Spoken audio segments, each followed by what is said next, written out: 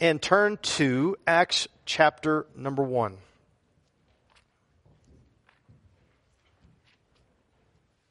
When was the last time any of you had a puppy? I'm telling you how I'm feeling right now. I'm feeling like, where is he? Because it's like a toddler. Because with toddlers, it's like when there's quiet, there's trouble. There's something that's going on. And so I'm even right now, even as I'm getting ready to preach, I don't know where he is. I know where he is, but I'm like, where is he? And then I have to, oh yeah, he's fine. He's doing okay. But it's just an interesting deal. That was for free. We're going to get down to the serious part of it right now. Would you stand as we get to Acts chapter 1? I want to read verses 1 to 8. We're going to cover a number of passages, but this is our jumping off point. And what a jumping off point this is. And if you're not familiar with this passage, as you get familiar with it as we go along, you'll see how important it is to us as a body of believers. So Acts chapter 1, beginning in verse 1, going to verse number 8, it says this. In the first book, O Theophilus, I have dealt with all that Jesus began to do and teach until the day when he was taken up, after he had given commands to go through the Holy Spirit to the apostles he had chosen. He had presented himself alive to them after his suffering by many proofs, appearing to them during 40 days and speaking about the kingdom of God. And while staying with them, he ordered them not to depart from Jerusalem, but to wait for the promise of the Father, which he said, you heard from me. For John baptized with water, but you will be baptized with the Holy Spirit not many days from now. So when they had come together, they asked him, Lord, will you at this time restore the kingdom to Israel? And he said to them, it is not for you to know times or seasons that the Father has fixed by his own authority. But you will receive power when the Holy Spirit has come upon you, and you will be my witnesses in Jerusalem and in all Judea and Samaria and to the end of the earth. May God add his blessing to the reading of his holy and perfect word. You may be seated.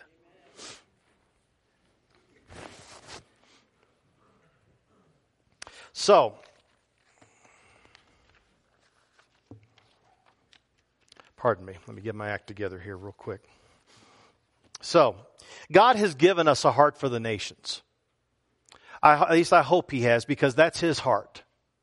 That's his heartbeat, is to reach the nations. It's one of the things that I like about the World Cup. I'm finding out that when it comes to soccer, people have some very, very strong opinions on that matter. But what I like about the World Cup is that it brings to mind once again what's going on in the world, because each of those nations have something politically and socially that's going on. And it brings to mind that, boy, the world is a whole lot bigger than my own house or my own city or my own state or even my own country. There is a lot of other things that are going on that where there is some great need.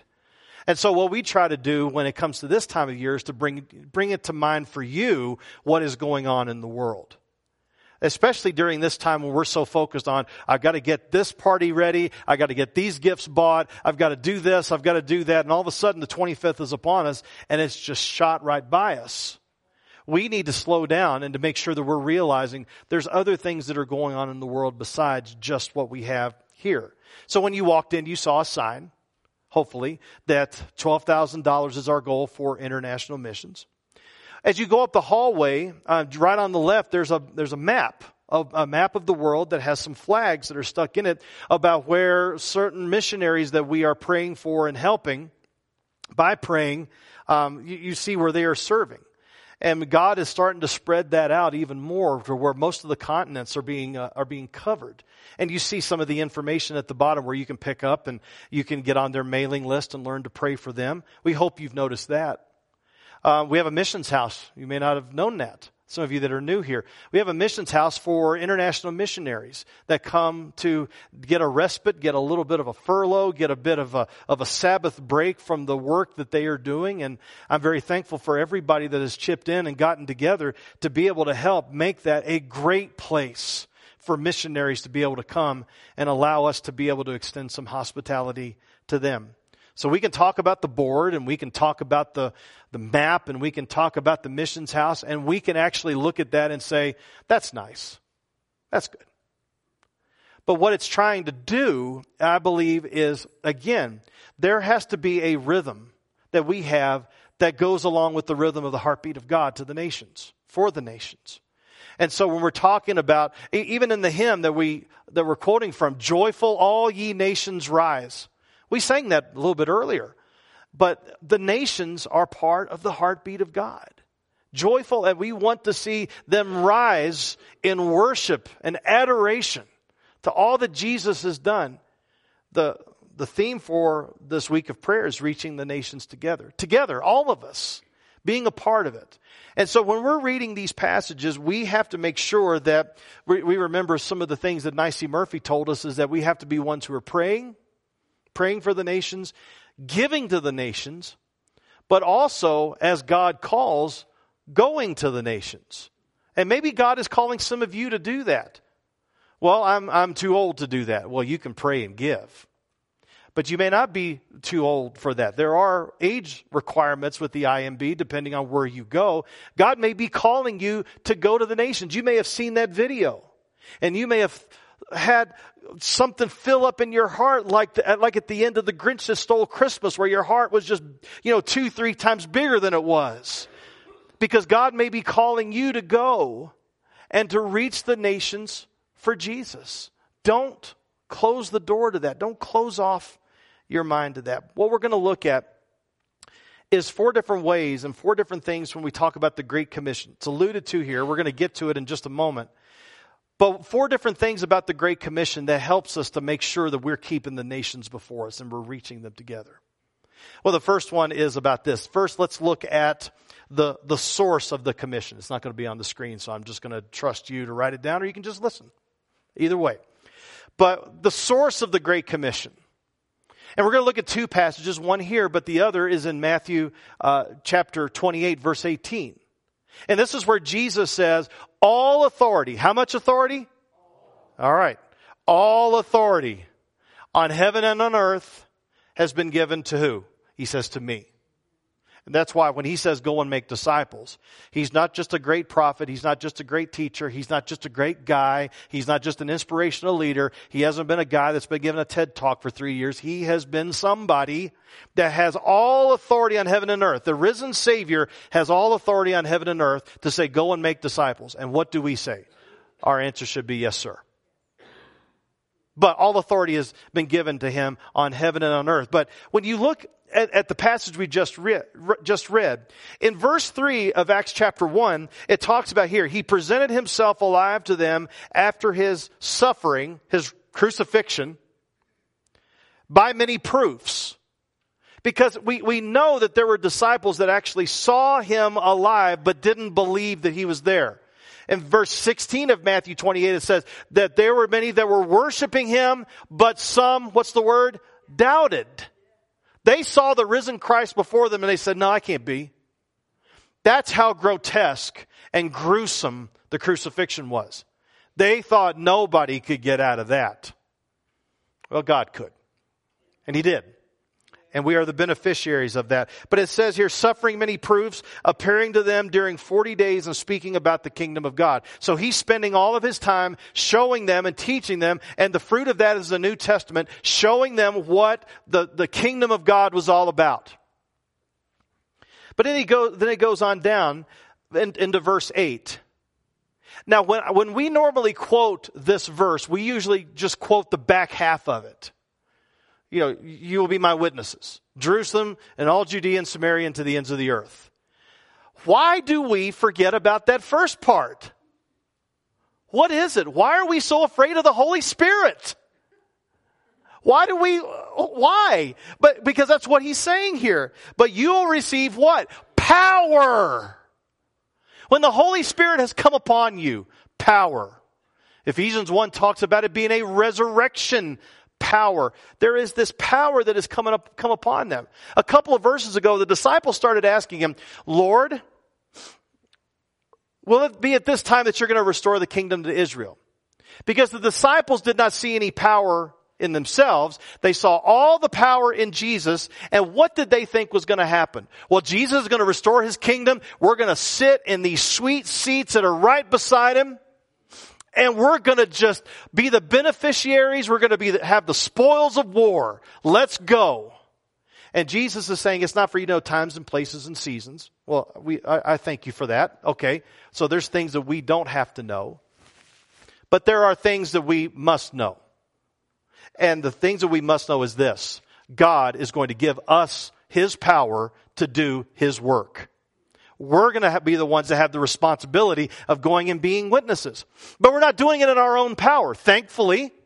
We're going to be doing it in the power of the Holy Spirit. We are going to be Spirit-empowered witnesses. Because if you leave off the first half of that verse, what's it going to be? You're going to be my witnesses. Well, I better get an education, and I better take these discipleship classes, and I better figure it out, and I better have my plan, and I better have my template, and I better know the 4 spiritual laws, or 5 steps to peace with God, or 6 steps to obedient pets. I don't know. I'm thinking about that a lot. But you do all of this, and you're coming at it like, I've got to figure it out, and I've got to do it in my own power. And He says, no, no, no, no, no. You will receive power. Holy Spirit power. And you'll be my witnesses in that Spirit empowerment. Now, I don't know how that makes you feel. What I hope is that takes the pressure off. Because there's a lot of us that may think, I can't do it. And you know what? You're right. You may say all the right stuff. Same with preaching. You may say all the right stuff. But if the Spirit isn't empowering and anointing, then it's just words. We don't want just words. We want the Word empowered by the Spirit to change and transform hearts. That's what this is. And it's not just for our little group. It's for the nations. The nations. This is not a tribal God that we serve. We are going to the nations. Remember what was said of the prophet Zechariah. Not by might, not by power, but by my Spirit, says the Lord of hosts. What would happen if we began fully relying on the Holy Spirit? I think our sleepy hearts would be wakened up. I think we'd be ready to go. But so that's the source of the commission. Well, now let's look at the nature of the commission. Lottie Moon once wrote that should we not press it home upon our consciences that the sole object of our conversion was not the salvation of our own souls, but that we might become co-workers with the Lord and master in the conversion of the world? It's not a rhetorical question. That's the goal. That's why Christ saved us. So we as Southern Baptists, at least in theory, we have a strong desire to be about the Bible and to be about missions. Now that's again, I say it in theory. The question is, are we actually rolling and doing that? When we start talking about disciples, because that's what He's telling us to do. The nature of the commission is to go and make disciples. That's it. Not just to have church, not just to have the programs that mean a lot to us, but to go and make disciples. That's it. His last words are our first priority. And so when we look at this, that's one of the things that our Next Steps team has been talking about, is trying to figure out, okay, from the Scriptures, what is a disciple? What is a disciple? A disciple, when you look at it, is a learner. A learner that is sitting at the feet of their master, of their teacher. And so that's what we are to do. We are to, maybe not literally, but in heart and mind and soul and strength, we're to be sitting at the feet of Jesus. That's why when I tell you, I ask you to be in the Word every day, that's another way to say, this is us sitting at the feet of Jesus, listening to what He has to say. It's not just something to get through and make yourself feel better because you were doing that spiritual discipline. It's to sit at the feet of Jesus and to hear what He has to say. So what is a disciple? And a disciple is a learner who's sitting at the feet of Jesus. R.C. Sproul defined a disciple as one who directs his mind towards specific knowledge and conduct. Did you notice he didn't just say knowledge? Conduct. It's how we act. So we might say that a disciple is a learner or a pupil. Someone in our group said a disciple is one who follows Christ, so Christ is formed in him or her. But we all realize that it's not a passive deal. That it is an intentional daily journey, as opposed to a destination. Daniel M. of Lifeway, at least he used to be at Lifeway, he's not there anymore. He said that a church that focuses on destination, discipleship destination, is one that measures the maturity of disciples based on how much they have achieved, what they know, their observable behaviors, and whether or not they've completed certain classes. Any of you ever have the pins? When you were faithful in attendance in Sunday school and you got a pin, you completed a class, you got a certificate, you did this and you got that. It's something tangible. See, I'm a disciple. I got a piece of paper to prove it. You see what's wrong with that? I've known a lot of people that have gotten degrees from seminary and they're mean as snakes. It's about what God is doing here in your mind and in your heart. Not simply just completing a bunch of classes. So he goes on. He says, by contrast, Daniel Lim says this, a church that focuses on direction is one that sees maturity as an ongoing process without an endpoint in eternity. Maturity is first measured by the direction the disciple is moving toward Christ or away from Christ, and then how far along they are in that journey. In other words, do we ever stop this side of glory in our maturity and our holiness? That's the correct answer. We do not do that. So we have to continue to press on, to press on, to press on.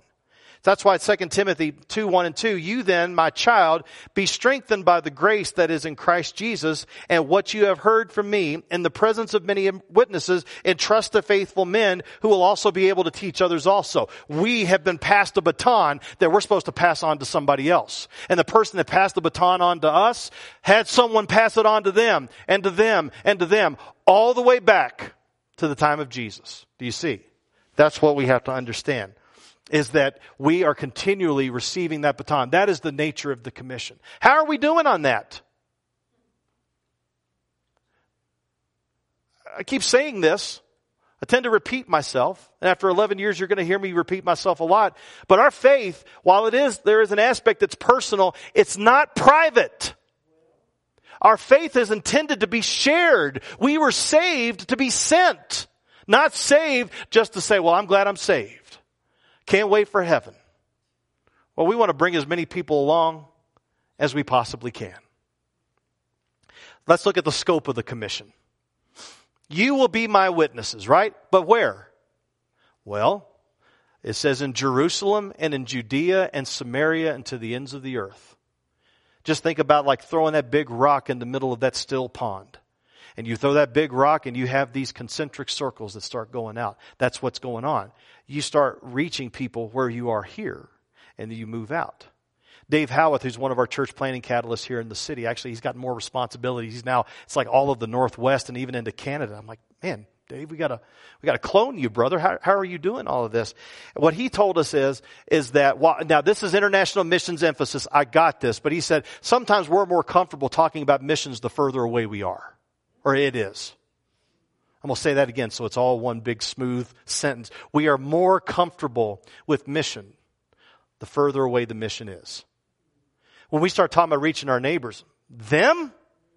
That was an old VeggieTales video. I don't know if you remember VeggieTales. God wants me to love them? Yeah.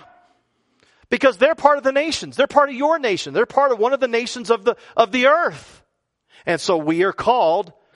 And the nation's getting bigger, or the world is getting bigger. November 15th, we hit 8 billion, with a B, people. Think about how fast the world is going.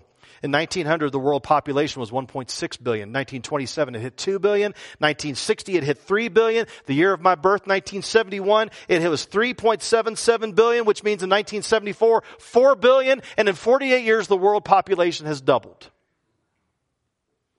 And 150,000 people every day on this planet die. That's a lot of humanity. And most of that humanity, because they have not been reached for Jesus, have slid into an eternal hell with no more hope. A word here. Every so often I hear some people say, well, I think God gives you another chance after you die. I don't know what Bible you're reading, because that's not in my Bible. And I'd like to think I know my Bible fairly well. But it is destined for man to die but once. And it says after that, not another opportunity, but after that to face the judgment. And so 150,000 people on this earth are slipping into eternity. Most of them are slipping into an eternity without Christ forever. Not for the weekend, not for a week, not for a month, forever. And what do? And so we have to make sure that we're realizing the scope of it. Go into all the world and preach the gospel to all creation, Mark 16:15. Luke 24:47, as Jesus shows himself after his resurrection to the disciples, he says, and that repentance for forgiveness of sins should be proclaimed in his name to where? To all nations. Beginning in Jerusalem. Yes, the very people that were trying to kill Jesus did kill Jesus. They didn't win, but they killed Jesus. Those are the ones that they're supposed to be reaching.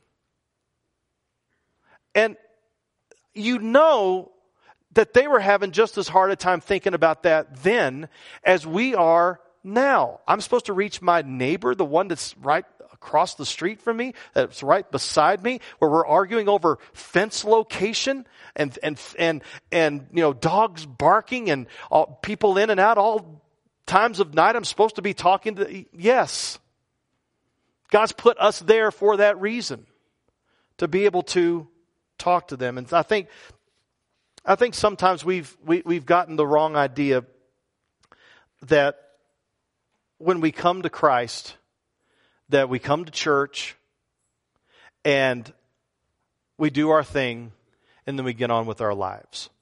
But our lives are constantly being filled in and out with people that don't know Jesus. So we need, and it's one of the things the Next Steps team is going to try to do, is to give tools to be able to help you with your friends, with your relatives, your coworkers, your neighbors, strangers you may come across, to be able just to plant a seed. It's not your job to save people. It is our job to plant seeds and to water. God gives the growth. That right there is in Scripture. So when we see Jerusalem, Judea, the region that they lived in, Samaria, even further away from the culture they lived in. And keep in mind, as they grew up Jewish, they made a covenant never to set foot on Samaritan soil. Now he's saying, you're going to go into Samaritan soil and win them for me. You mean they're going to be able to be a part of the covenant? They haven't been so far. Well, now they can. Because that's what Paul says in Ephesians 2. Those who are far away and those who are near will be able to be one in Christ.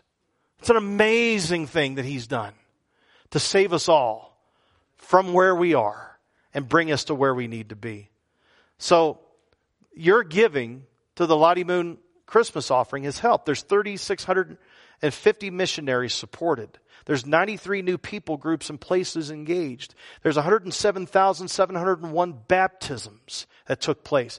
592,408 people heard the gospel. Now, when you consider that up against 8 billion people, okay, that's a lot of humanity, but we got work to do. 22,744 new churches planted, 176,795 new believers brought into the kingdom. So the desire is by 2025 is to send 500 additional missionaries. And our offering is able to help accommodate that.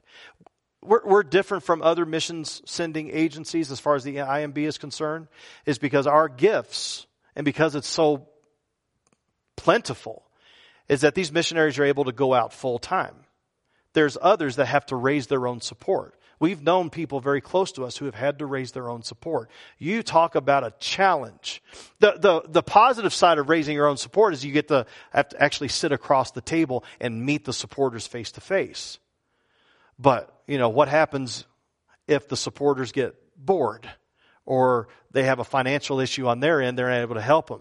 Well, then those missionaries tend to be stuck. Us giving into this pot of the cooperative program week to week to week and the Lottie Moon Christmas offering for international missions helps us to be able to fund them so they're not having to worry about all of this fundraising, partner development. It's partner development, not fundraising. That sounds a little secular. Partner development, but it's the same thing. They're not having to worry about all of that. They're focused on the mission. They're focused on where they're at. They're focused on getting the culture. They're focused on getting the gospel out. Josh and Jennifer Armstrong are IMB missionaries to Spain.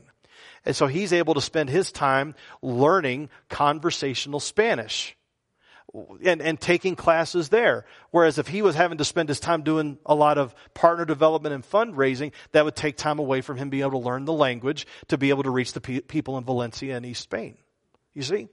So we get to be a part of that. Don't let that slide by. We get to be a part of helping this scope be reached. Jerusalem, Judea, Samaria, to the ends of the earth. Our little church is able to be and have a part in seeing someone come to Christ because we've been able to help people not have to think about that part. It's wonderful. But what's the goal of the commission? John Piper wrote a book a number of years ago entitled Let the Nations Be Glad. And that's taken from Psalm 67. Let the nations be glad and sing for joy. Psalm 67. So God has always been thinking about the nations and wanting to reach the nations and using us to do so. But near the beginning of the book, he makes the statement: worship is the goal and fuel of missions. Missions exists because worship doesn't. Now, the only thing, the worship of God doesn't. I mean, there is worship going on. It just may not be directed to the right person, the right object. There is worship that is going on. He goes on in another place to say missions is a way of saying the joy of knowing Christ is not a private or tribal or national or ethnic privilege. It is for all. And that's why we go. Because we have tasted the joy of worshiping Jesus and we want all of the families of the earth included. Have you tasted the joy and the worship of Jesus? Has that gripped you? Has the worship and service of Jesus and the joy of Jesus? One of the things that I tend to write when I am writing notes is, I'm glad we get to serve Jesus together. There is, what better thing is there to do than to serve Jesus together? And here we are doing this and we want everybody in on it. We want everybody in at the marriage supper of the Lamb, Revelation 19, where we're all going to have one big family reunion and we're going to walk around saying, how'd you get here? How'd you get here? How'd you get here? What's your way? Well, I came through Jesus. Yeah, but what happened? Well, I was in Africa in this tribe and a missionary came along. I was in a church and I came to Christ when I was 10, almost 11 years old. That's my story, last day of Vacation Bible School, which we're doing this coming year, by the way. I don't care if there's 2 kids. We're going to have Vacation Bible School this year because we want to reach the nations and we want to reach those homes and we want to reach those families. Are you with me? Okay, sign up in the back there to make sure you get there going because we're going to get, that's the idea. It's not just to do stuff. It's to do stuff because we get to help people worship the Jesus we're worshiping. And so, Romans 16 verses 25 to 27, very interesting passage here. Well, they're all interesting in their own way, aren't they? But this is, for our intents and purposes now, it says this: now to him who is able to strengthen you according to my gospel and the preaching of Jesus Christ, according to the revelation of the mystery that was kept secret for long ages, but has now been disclosed and through the prophetic writings has been made known to all nations. According to the command of the eternal God, here's the goal: to bring about the obedience of faith. Some of you are obeying because you want to keep that legacy of mom and dad alive. Some of you are obeying because that's how you were raised and you don't want to, as that old Ricky Skaggs song says, you don't want to outgrow your upbringing. Some of you are obeying because it's just the cultural thing to do. You're obeying because you don't want anybody thinking badly of you. You're obeying because you want people thinking well of you. You're obeying because, and fill in the blank. And what he's saying is, we want to reach people for the gospel so that their hearts are changed, that they would obey out of faith that Christ has placed in them to move forward well, to move forward for his glory, to when they show up in heaven. Well done, good and faithful servant. That's what it's all about. It's the obedience of faith, the obedience that comes from faith, that distinguishes itself from work. And so that's where in 1 Corinthians 9, back half of 22 into 23, I have become all things to all people, that by all means I might save some. And I do it all for the sake of the gospel, that I may share with them in its blessings. Those of you who are enemies of the gospel, someone came along and said, I want you to share in the blessings of Jesus. And they told you about the faith. You are to take that baton and do that to somebody else. All of us can think of someone that needs Jesus. All of us can think of someone that's in our lives. Well, that's the nations. That's part of reaching the nations. But we also know that there's people groups on this earth that have never heard the name of Christ. And we have a responsibility that we can't shake off or shirk or ignore. Lottie Moon, again, she noted this. How many are there who imagine that just because Jesus paid it all, they need to pay nothing? Forgetting that the prime object of their salvation was that they should follow in the footsteps of Jesus in bringing back a lost world to God. Someone may have sold you a bag of goods, and that bag of goods was this. The goal of Jesus dying on the cross was for you to go to heaven. That's partly. But also the goal of Jesus dying on the cross, as the Father has sent me, so send I you. John 20:21. I didn't make that up. He saved you to send you. He didn't save you so that you could sit and wait for glory. We're not sitting on a luxury boat. It's a work barge. And He's called us to roll up our sleeves. And the people that are around us, that come across us, to find some way, somehow, especially those that are closest to us, find some way, somehow to say, I'm going to share with you the hope that I have. Can I have some of your time? They may say no. Then you say, well, if you ever change your mind, you know where I am. Because something's going to come up in their lives that may make them think, well, he offered. I'm going to go talk to him. You've opened up the opportunity. It's those gospel conversations that He's called us to have. If we are followers of Jesus, it is not for our self-fulfillment. Because if we're completely filled with self, we have no room for God. We need to be emptied of ourselves. If you don't want to be my disciple, deny yourself. Take up your cross daily. Follow me. We have to die to ourselves every single day. Yeah, but I've worked so hard for my life. He worked hard for your life too. Eternal life. Rescuing you from your sin and from your brokenness. The nations need Jesus. By your praying, by your giving, and again, some of you may feel the need to go. Don't miss out on the calling that God has placed upon you. If you need to know what Jesus Christ is all about, God sent me from one part of our nation here to Colorado. And this may be the only time you ever hear me. But I want you to know that Jesus loves you. He died on the cross to save you from your sins. And He wants you to come and to receive Him as Lord and Savior. Not just for what's going on in heaven, but to save you right now. Will you come and be a part of who He is? And if you're a follower of Jesus, you may have find yourself drifting. Hopefully the Holy Spirit, by His power, has brought you right back on track. And it's such a momentous thing for you that you're like, I got to make this public. If we're ashamed of Jesus before men, He'll be ashamed of us before our Father in heaven. Let's not be ashamed of Him or His gospel. So Heavenly Father, use us for your glory and for the good of those that are around us.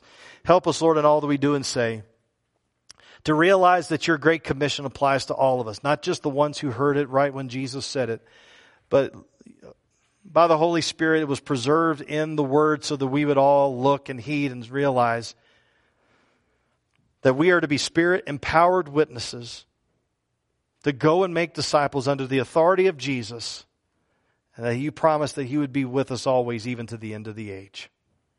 Thank you, Father, for the hope that we have. And Father, I just pray that it would so bubble up in us that we would just not be able to contain it, and to be able to tell others about the hope that they can have in Jesus. Let's not leave this place, Lord, without making the public commitments that you've called us to make. It's not a private faith, Lord. We're called to make it public.